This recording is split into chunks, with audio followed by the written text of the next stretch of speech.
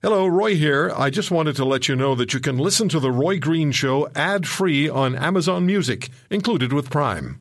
Welcome to The Roy Green Show podcast. I don't think there's a city, and it's terrible to see what's going on in Ukraine, but the one city that we hear about more, I think perhaps than any other, as far as the destruction is concerned, is Mariupol. A city that, 3 months ago was active, vibrant, very much like any largish Canadian city. Things were good. And there was concern about the Russians invading, but life was good in Mariupol, and not any longer. We've followed very carefully what's gone on at the steel plant. Civilians are out now. Tomorrow is Victory Day in Russia. Who knows what Putin's going to declare? There's concerns about that.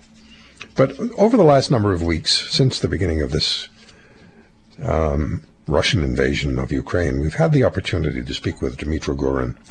Mr. Gurin is the member of the Ukraine Parliament for Mariupol, and he's back with us on the program today. Dmytro, thank you very much for taking the time. I should ask you, how are you? How are you holding up personally?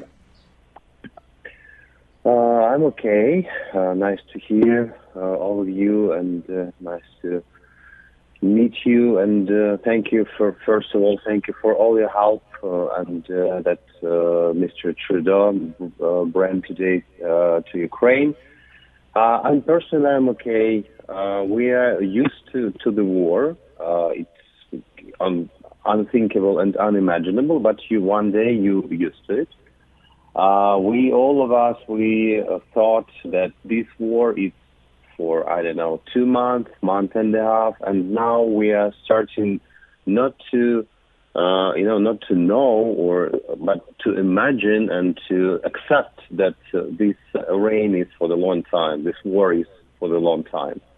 And we started to understand, to feel inside that, it can be until the end of this year and maybe until the end of next year, so it's for long. The main thing that changes in our minds, that it's not going on to finish like right now or in next month. And now we are waiting for 9th of May because, what's going on in Ukraine, it's what Putin does. It's in a narrative space about of their propaganda. It's nothing real. They're saying that Hitler was Jew. They're saying that we have a Jew president, but that doesn't mean we cannot be Nazis and all of this. So they are not in the real world. They are in the world of their propaganda, and in that insane world, everything can happen. And 9th of May, and we are waiting what will happen, because now we have all the group of ships in the Black Sea. They're activated, and it's around 48 rockets. That's like Tomahawk. This rockets with Missiles. Missiles. And we are waiting that today, maybe tomorrow, we'll have this really huge attack on the infrastructure of Mariupol, of all the Ukraine. And as you know, they attacked today, they attacked today Popasna water station, and more than 1 million people are on the high risks of losing water, drinking water, 1 million of people, also on occupied territories.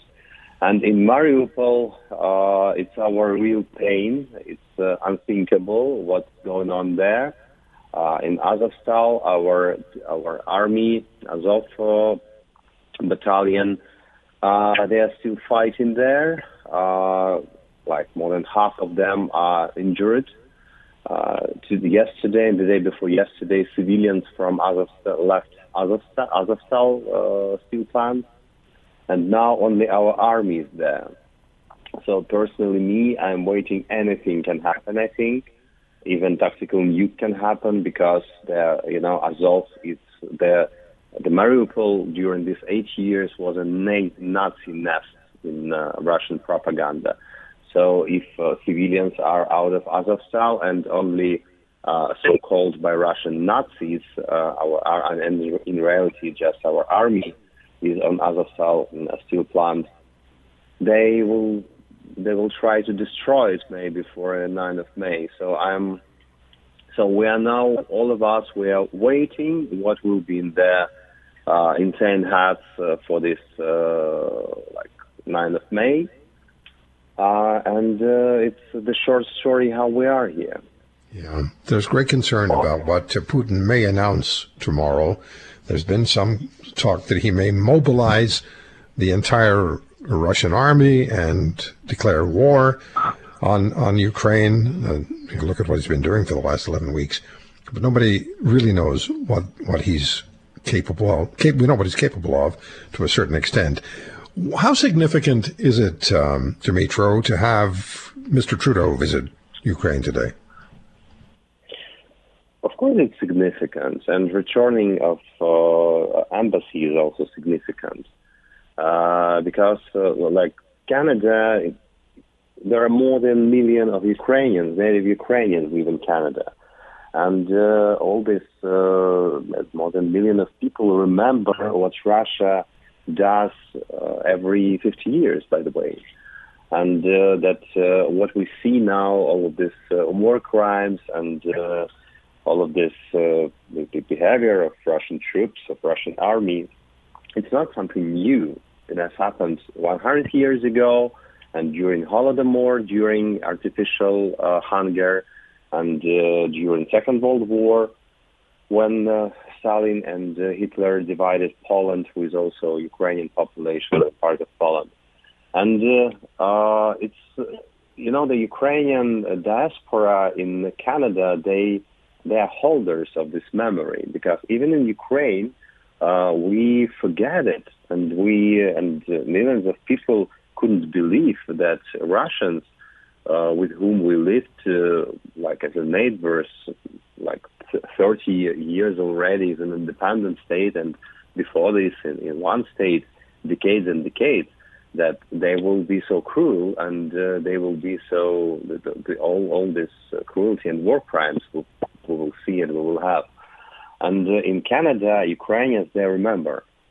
And of course, the position of political position and support from Canada to Ukraine, it really depends on position and activity of Ukrainian diaspora.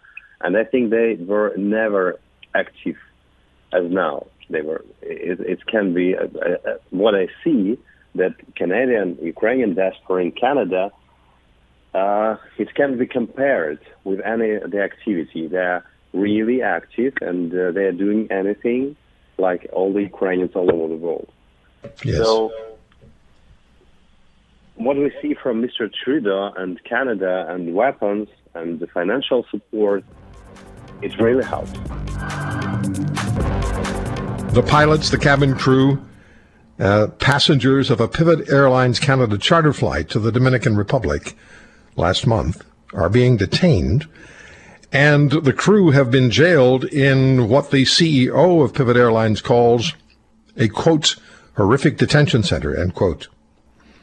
Eric Edmondson also states the crew's lives have been threatened.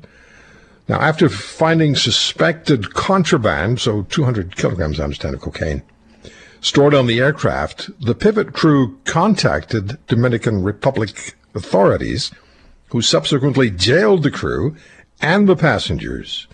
So now Pivot and the Airline Pilots Association are warning against travel to the Dominican Republic.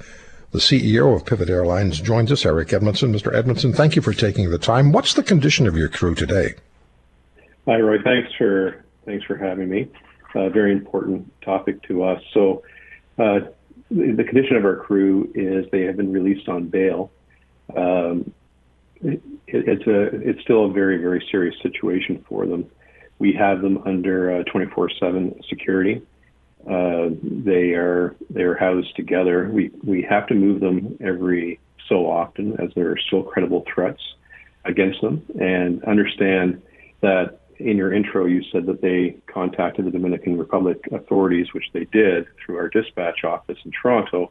But as importantly, they also contacted the Royal Canadian Mounted Police, as is our international procedure. And they have been now widely described in the Dominican as having informed the police of the narcotics. And of course, that's an extremely serious situation when you're detained with suspected narcotics smugglers and you're a crew member who informed on those smugglers. Yeah. So back it up a little bit for us, Mr. Edmondson. Can you just back it up? And just for listeners who haven't heard the whole story, just tell us what happened. How did this come to be? Sure. So on March 31st, we conducted a charter from Toronto to Punta Cana. It was going to be a 5-day layover, so we brought that first crew home on an airline. The second crew entered the Dominican Republic down on a commercial flight on April the 4th for an April the 5th departure. And that crew also included a maintenance mechanic who was part of the 5-person crew. On the day of the departure, while they were doing their routine checks, our maintenance office in Toronto had requested a mechanic to enter an avionics bay, which is a pretty small bay underneath the belly of the aircraft, to retrieve a maintenance code on a computer that they wanted to have in Toronto. When he entered that bay, he saw what he thought, or what he identified as a suspicious package, and that ended up being what we now know as narcotics. But at the time, he couldn't identify it as if it was, a bomb, arms, narcotics, or what have you. He promptly took a picture of it, informed the captain, and then the captain informed the two authorities, both the Dominican and the Canadian authorities. Okay, so now they're taken off the plane, or they're off the plane, and did they get arrested right away? How did they end up in detention in the Dominican Republic? Well, that is a bit of a mystery for us, and we have no straight answers from the Dominican Republic authorities on that. They had been cooperating with the authorities through that afternoon, showing them, the aircraft and helping them access all sorts of panels, like you can imagine on a commercial airliner, searching the aircraft and putting it back together. Then we lost contact with them for about 6 hours, and we found out that they had been shackled, taken off to a detention center that is meant for, they have such a problem down there. They have a special detention center just for narcotics criminals. So in that detention center, as I understand it, their lives were threatened, and I'm suspecting because they alerted authorities to the package, yes? Yes. I can't speculate as to why. I believe the reason was that they had by then publicly been identified as informants. This was, $25 million worth of cocaine that they prevented from entering the streets of Canada. The abuse, was rampant, beginning from the fact that they wouldn't let them change out of their pilot uniforms. Now you can imagine being in a detention center for narcotic smugglers and having to dress in a professional uniform. A few days later, they did allow them to change their pilot uniforms because they stripped them naked, and they had to remain naked. We had to buy them food, as is normal in the Dominican, and the food and or the money that we were giving them kept disappearing. So they went 3 days without food. They had constant threats and not only verbal attacks but physical abuse from other inmates. And it was, it was a horrific detention for them. Now, I should say we had one female flight attendant who was kept in a different facility for females, and by all accounts, she had a more quote-unquote traditional incarceration.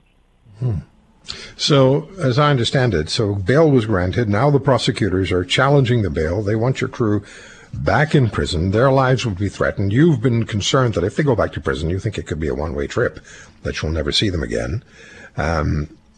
So the Dominican Republic authorities are not being open with you about what's going to happen next, I gather. What's the worst case scenario that could happen? How long could they be potentially incarcerated if the system finds them guilty? Well, under Dominican law, you can be held for 12 months during what they have classified this case as being complex.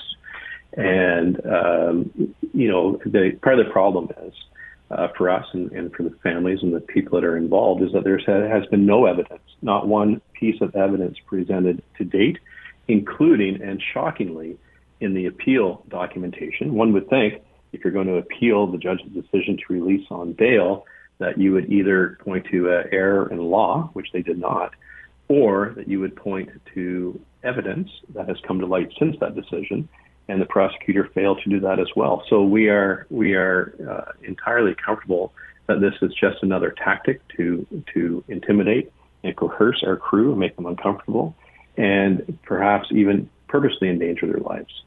Okay, what's the Canadian government doing for you? The Canadian government has been responsive in some ways.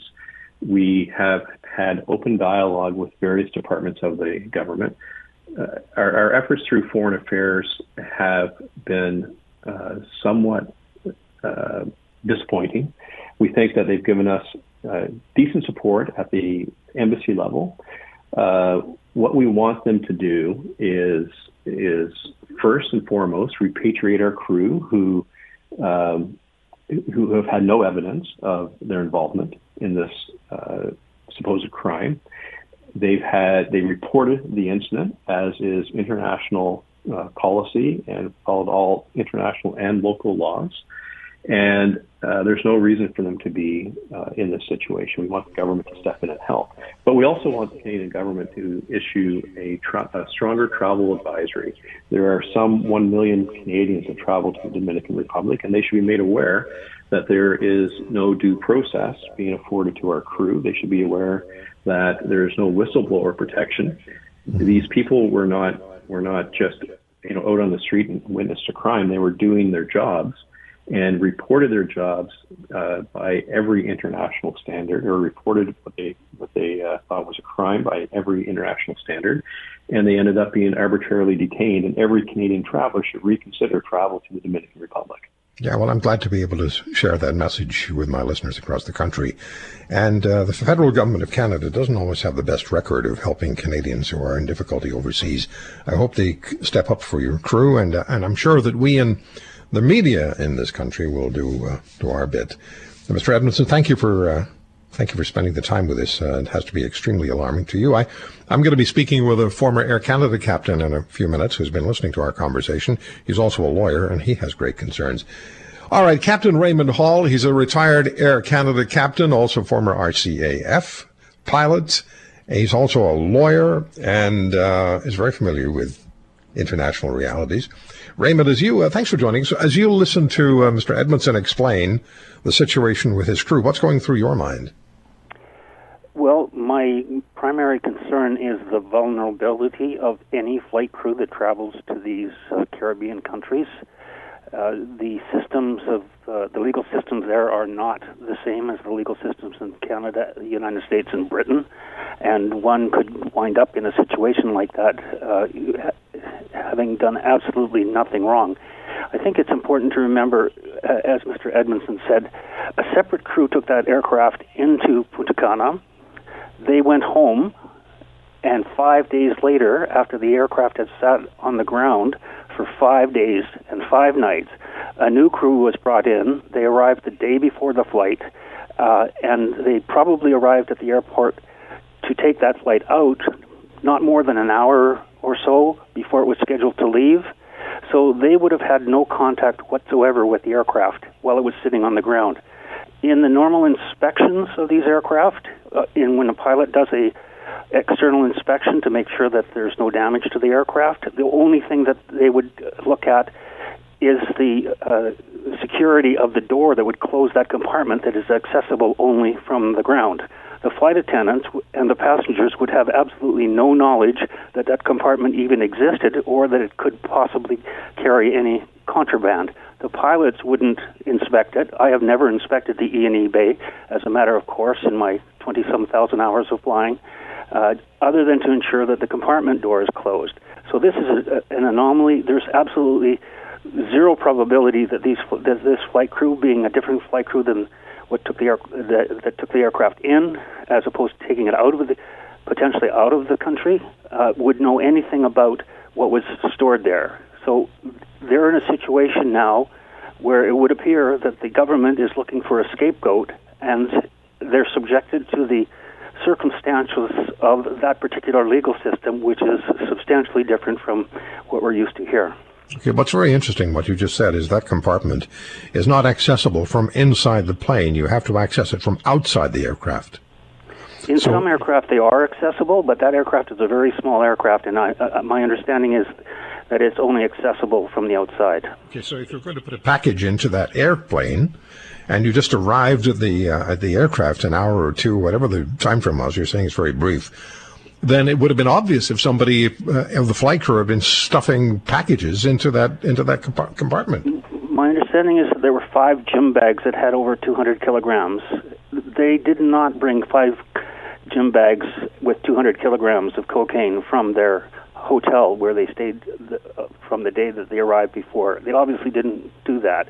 So there is absolutely no evidence, as Mr. Edmondson suggested, that this crew had anything to do with the circumstances of that flight. Raymond, what are you afraid of? What concerns you most about the situation going forward? Well, historically, countries like the Dominican Republic have had very, very bad reputations. The World Justice Institute, for example, has a listing of the sequence of rule of law rankings. There are 139 countries on the list, and the Dominican Republic ranks 97. Canada ranks number 12. United States ranks number 16. So rule of law guarantees the individuals the right to habeas corpus, the right to be present, to be represented by counsel, and to be dealt with through the principles of fundamental justice, which means a speedy trial and a thorough investigation and release if there's no basis for detaining. So what you've got in that country is an absence of almost all of those characteristics. In fact, the majority of people in prison in Dominican Republic have been there for over a year without charges, without trial. And, of course, there are less than seemly characters in some of those institutions as well. So that's my concern. There is a bit of a light at the end of the tunnel, Roy. The government changed hands in 2020. The current president, Mr. Luis Abinader, replaced the party that represented the party replaced the previous one that had been there for 16 years that had been involved with considerable corruption. He won election on a campaign of stamping out corruption and improving the economy. And he is a Harvard-trained economist, master's degrees in several subjects, and he is also a very wealthy individual that wants to see that country change. So there is a hope there. I think in terms of the diplomatic relations, my understanding is that the the parliamentary secretary to the Minister of External Affairs actually went to the Dominican Republic to talk to the consular corps down there and to the Dominican personnel that their counterparts. But I think we need to go to a higher level. I think we need to get from the Prime Minister to the President. One of the most easily visible areas of what's happening with our finances is concerned, and our taxation system, and Canadians' wallets, is at the gas station, the gas pumps across the country. It has now gotten to be extremely expensive to drive. It's going to get more expensive. And, people keep telling me, well, if the carbon tax is lowered, it's not going to make that much difference. Yes, it will. We have the province of Alberta, where Premier Kenney has removed that 13 cents provincial tax. Mr. Trudeau, though, is intent on driving the carbon tax up. It's going to go triple over the next 8 years. I believe I have that correctly. My guest will tell me if I'm wrong. And reducing the gas price would only help Canadians because right now it is damned expensive. And I just had a 1,500-kilometer trip planned and canceled it because the gasoline was going to be $400 plus. And I guess ultimately that's what the government wants. They want us out of our vehicles. They don't want us driving unless you have an EV. And then they'll give you a $5,000 subsidy, but most people in this country can't afford a $60,000 vehicle. Anyhow, Dan McTeague is the founder and president of Canadians for Affordable Energy. He's also a former Liberal member of Parliament, 18 years, was a parliamentary secretary, gets how the government works. So, I don't know where to start. Dan, why don't you start us off? Well, let me ask you this. What are the highest gas prices across Canada and where? At Vancouver, $2.22.9. So, almost 2.25 cents a liter for what once would have been numbers we might have been more accustomed to in gallonage. So that's high. Victoria's not far behind, heading to 2.19. Newfoundland, 2.09. Montreal, 2.06.9. And, of course, here in Toronto, 199.9. Only the western provinces are... that's almost an insult. $1.99.9. What do you got to complain about? It's not $2.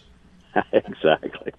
No, I think no one wants to be the first one to go across the finish line. And some would like to copy my predictions on other stations. I thought it was going to be over 2, but precision and accuracy is important, as it was, Roy, this time last year and 2 years and 4 years ago when I predicted quite accurately that we would see these prices move to this range. And Canadians were oblivious to it, happy to cheer on, green policies that were without consequence, apparently, and completely ignored the warnings. So here we are, and it's about to get a lot more expensive. Can I say that again? It is going to get more expensive simply because unless Vladimir Putin makes a decision tomorrow on Victory Day, May 9th, in Russia, or whatever time that should be, to withdraw troops, I don't see this resolving itself, and there's going to continue to be this fundamental problem of Canada not being able to step up to the plate because you have a government in Ottawa that tripped it before it got to the plate by killing not one, not two, but spiking several other pipelines, making it almost impossible for anybody to want to invest in Canada. Hence, a weak loonie, and why you're spending an extra 30 cents as a result. All right, so let me ask you to do this for us. You have the people of the country who feel very strongly about green policies and have great concern about climate change.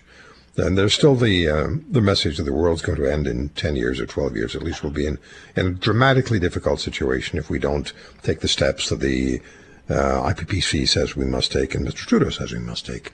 So if you have these tremendous concerns and are losing sleep, people are, over the issue of climate, and then we bring into the discussion, into the debate, the whole issue of carbon taxation. Can you reconcile that for us, Dan? How significantly is carbon taxation causing the price of gasoline to spike? And how significantly is that carbon tax actually helping battle climate change? Well, the politics and economics of extremism never works for any country, including Canada. And going double or triple downing on the idea that you have a carbon tax or regulation that could choke off the most important product that we have globally, that is oil, in a country that probably produces it more cleanly and ethically than any other nation on the face of this planet, is a little bit of an example of what extremism can do. Look, if the federal government thinks that 50 cents a liter, $50 a ton, which is about 12.5 cents a liter for gasoline and 15 cents for diesel, multiplying that by 3.6 times. So in other words, gasoline taxes will go to about 40 cents a liter on carbon alone, and for diesel about 55 cents, and then a clean fuel standard over and above that, another 16, 17 cents. If the government believes that $2.50 a liter is the way in which to move ahead and somehow encourage real polluting nations or nations that are using more CO2, and we can have that debate about that, is the way to go about by punishing Canadians, well, frankly, I think those people don't deserve to be making any public decisions, especially since they're based on such extremism. And we know that in Europe, pipelines are going into operation. One's going to go in operation between Greece and Bulgaria in a few weeks' time. Another one's going to be starting in a matter of very short period We have pipelines and pipeline extensions being built in Europe. Italy's making a deal for natural gas, liquid natural gas, with Azerbaijan, Algeria, and two other countries. I can't remember which ones they are, but certainly one of them is in Canada. We have the natural gas. We could export it. Germany's going to look at building some terminals for importation of liquid natural gas on their coastlines. We can't export it because we don't have the facilities to do so on our ocean front. So it's going to be sold. It's going to be used globally. So we could sell it, and as you said, ethically produced, and it could deliver significantly huge amounts of money into our national coffers and help pay for health care, help pay for social programs, and I could go on. But anyway. Yeah, and we're the only country in the world that's actually gone down and reduced methane, reduced NOx, nitrogen oxide, sulfur dioxide. We are one of the few countries in the world that's actually met the challenge, and we do produce clean energy. But not that Canadian and the wokesters out there would actually give us credit for it. The ignorance in this country towards what we have done to improve is frankly, appalling. But more importantly, it's that same ignorance that led people think that they could vote for parties committed to these kind of ridiculous goals that are now about to destroy affordability in this country and their dream of prosperity. Yeah, when I canceled that trip, it's $400 for gasoline for 1,500 kilometers. It's ridiculous. When I canceled the trip, I thought, okay, so that's just me canceling one driving vacation. But all along the line on that trip, there were going to be stores, restaurants, a whole couple of hotels, a golf course. Going to make some money. They're not going to make that money now. They won't see it because we're not going. Well, average family's now paying $2,000 more a year than they did last year, and you can't blame this on COVID. We were $1.24 a liter average in Canada. We're going to $2 a liter. For someone trying to get from point A to point B with their minivan, 50 liters a week, that's not a lot, even with the most efficient of vehicles.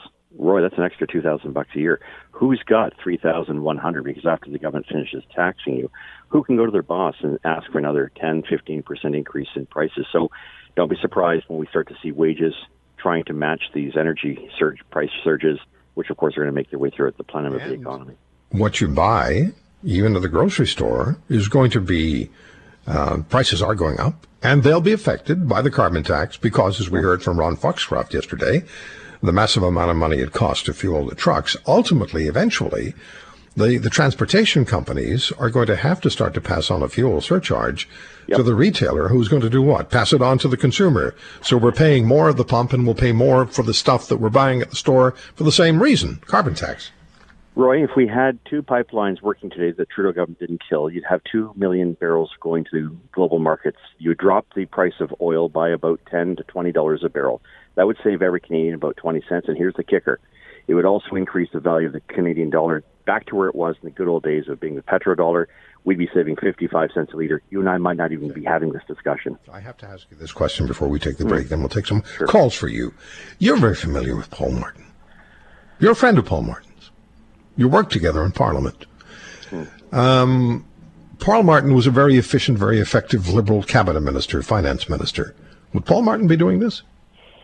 I don't think so. He'd be asking Dan McTague and others in the caucus to which way ahead. He'd be saying we need to find a rebate for Canadians to get some of this HST, GST money the governments are, basically pilfering from the Canadian public. Remember, that 75 cent a litre year-over-year increase on HST alone in the province of Ontario means the federal provincial government's got a few $billion to throw around.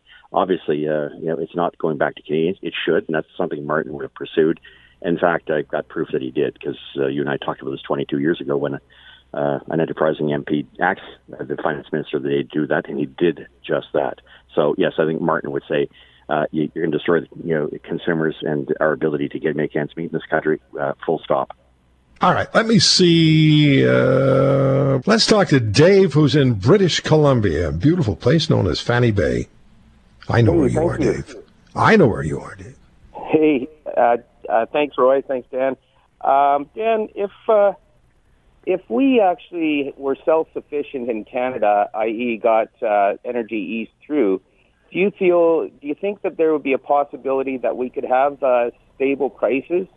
And to you, Roy, maybe you could ask one of those polling companies to do a opinion poll in Quebec and see what the people of Quebec really feel about Energy East pipeline. I can tell you right now, the Montreal Economic Institute does these polling, has these polls on a regular basis, and they consistently, for years, have found Quebecers want the pipelines, they want the oil delivered by pipeline, and they want it from Western Canada. That's the average Quebecer, not the Quebec government, but the average Quebecer. Dan, what about the question for Dave? Dave, look, and Roy, by the way, average price Eastern Canada $2.28 for diesel, British Columbia $2.25. And of course, only the prairies are down in the 160, 180, 190 range. So, but Dave, listen, if we had the Trans Mountain Pipeline pushing out the 800,000 barrels it was designed to do without exposing the public to all sorts of financial liabilities because of all the protests, and your premier, using every tool in the toolbox to stop this thing. Had we had Northern Gateway and had we had Energy East already flowing, you would see two things. One, the Canadian dollar would save you, would be back to par, saving you 30 cents a liter. And of course, it would help diminish the price of oil. Putin wouldn't have his stranglehold over Ukraine. I would expect that alone would probably save you about 50, maybe even 60 cents a liter. Okay, Dan, hold on a second. I've got Bruce on from Toronto who's asking a question that relates to what you've just talked about. Bruce, go ahead, please. Thanks for the call, sir. Oh, hello. I wanted to ask Dan where we would be if the Keystone XL pipeline hadn't been shut day one of the Biden presidency. What's going to happen if Line 5 gets shut down, Gretchen Whitmer gets her way? That supplies about 55% of oil and gas to southwestern Ontario. And how much does this have to do with the Green New Deal, now renamed the Build Back Better / Great Reset plan that Klaus Schwab talks about in his book that Jason Kenney says he's got a copy of, along with many other world leaders? All right, Bruce, you're on a mobile phone. I thank you for the call. I'm going to put you, ask you to listen off air because I can't have you both on mobile phones. You'll sort of feed into each other. Dan, what about what Bruce just asked? Well, Keystone would have given 900,000 barrels to the United States. That's a little bit more than what they're importing still from Russia, 800,000 barrels a day, shamefully. So when you hear Californians talking about our oil sands, remind them, I'll take the oil sands any day over the fact that they're more reliant on Russian oil. That aside, if we look at the Line 5, the attempt by the state governor, Democratic noted state governor, and her attorney general, Dana Nessel, to shut down that pipeline, that would deliver about a 60% decrease in our oil necessary to run our economy here in Ontario, and it would also extend to propane for the Upper Peninsula of Michigan, for all of Ontario, and yes, for Quebec. So we would be in a pickle, the likes of which we have never seen before, and it's one of the reasons why I think at the last second the Trudeau government really smartened up, because they realized it would even shut down his ability to fly around the world. I'm going to squeeze in one more call here, and Daryl's calling from New Brunswick. How are you, Daryl? I'm doing pretty good, Roy, and hopefully Dan is doing well. Hey, Daryl. I'm just calling reference the diesel price here the other day hit $2.68. There you go. And being out in previous oil field experience as well, they could use the energy out here and even ship it out offshore. Where Daryl is from, Roy, we shut down 3 refineries. The 2 in Philadelphia area, PES, PBF, are partially shut down, and the Come By Chance refinery, which you and I helped save back in 1999. We've painted ourselves into a corner, and it's a serious one. Canada has the solution. We've decided not to be part of it. The rest of the world is scratching its head, wondering why. Daryl's exactly spot on. $2.70 a liter for diesel in many parts of Atlantic Canada right now. All right, Catherine Swift is the president of the Coalition of Concerned Manufacturers and Businesses of Canada. She's the past president and CEO of the Canadian Federation of Independent Business. She is, of course, a charter member of our Beauties and the Beast panel, and sometimes lost in all of this biographical information is the fact that Catherine is also a highly respected economist. How are you? I'm great, thanks, Roy. How's Canada? Not so good, I'm afraid, speaking from an economics perspective. And of course, I have to remind you at the outset, they do call economics the dismal science for a reason. So here we go with the dismal. Okay, let's put this all, let me put it all into a little box for you. Put the lid on it. tie a little bow. Let me get a pretty bow for you. And now you think there's something interesting in the box. You don't know what's in there. You open it up, Catherine, and you see inflation, higher than it's been in 30 years. Interest rate hikes, where the Governor of the Bank of Canada actually says they're going up, regardless of what you may want. The concern that interest rate hikes may, if they're not applied correctly, lead to recession. And then there's this last little piece of paper in that pretty box that says stagflation. Okay, you have the box, you have the floor. Well, knowing we were going to be speaking about this today, Roy, I just sort of reviewed in my head some of the big trends that are affecting Canada right now. We have that good old inverted yield curve happening, which basically means that short-term interest rates, short-term bond yields exceed long-term yields. And this means the short-term is viewed by the markets as riskier than the long-term, which means nothing good. And an inverted yield curve often is a harbinger of recession. Not always, but often. We also have some international studies. The OECD did one relatively recently that actually showed Canada's economy was expected to be dead last among developed countries. And this was not just for the next 10 years, for the next 40 years, out until 2060, if you can believe it, with average growth of GDP less than 1% a year. And that's your stagflation, that you're referring to there. Very bad news. We've seen terrible productivity growth. One of the key things is bad productivity growth. But again, we have huge government spending, growth of big government at the expense of the private sector. And the private sector is still and will always be the only true generator of prosperity. Governments suck up money, they never produce prosperity. So that's a lot of our problem too. And I thought it was very interesting that in the federal budget we saw just a few weeks ago, Chrystia Freeland acknowledged our bad productivity performance, and she was correct. She was absolutely correct in doing so. But her answer was that she created 2 new government agencies. I thought, wow, if there's ever a dumber way to deal with productivity problems, well, I don't know what it is. Let's have more government to deal with the problem of productivity in our economy. We have labor shortages, and they're based on a number of things. Partly, I'm a baby boomer. You are too, Roy. We're retiring now, and the pandemic actually accelerated the retirement of a lot of baby boomers. So that is one of the reasons, not the only one, but one of the reasons we're seeing labor shortages. Other reasons, however, is that, all those generous government programs that vastly increased our money supply during the pandemic, the CERBs and, all the other ones, meant that an awful lot of younger people postponed their entry into the workforce because, hey, they could get a couple of grand a month for doing nothing. We also have skill match problems. The skills that are necessary in the private sector are not matched by the labor force that's available. So there's a whole pile of different reasons, and that will hold our economy back as well. We also have an employment insurance system that, particularly in some parts of the country, rewards people for basically not working for years and years and years on end. So that makes things worse. And what this means, again, we can sort of talk about this as if it's some kind of academic exercise. But what this means is lower standards of living for Canadians, and that's a very real impact.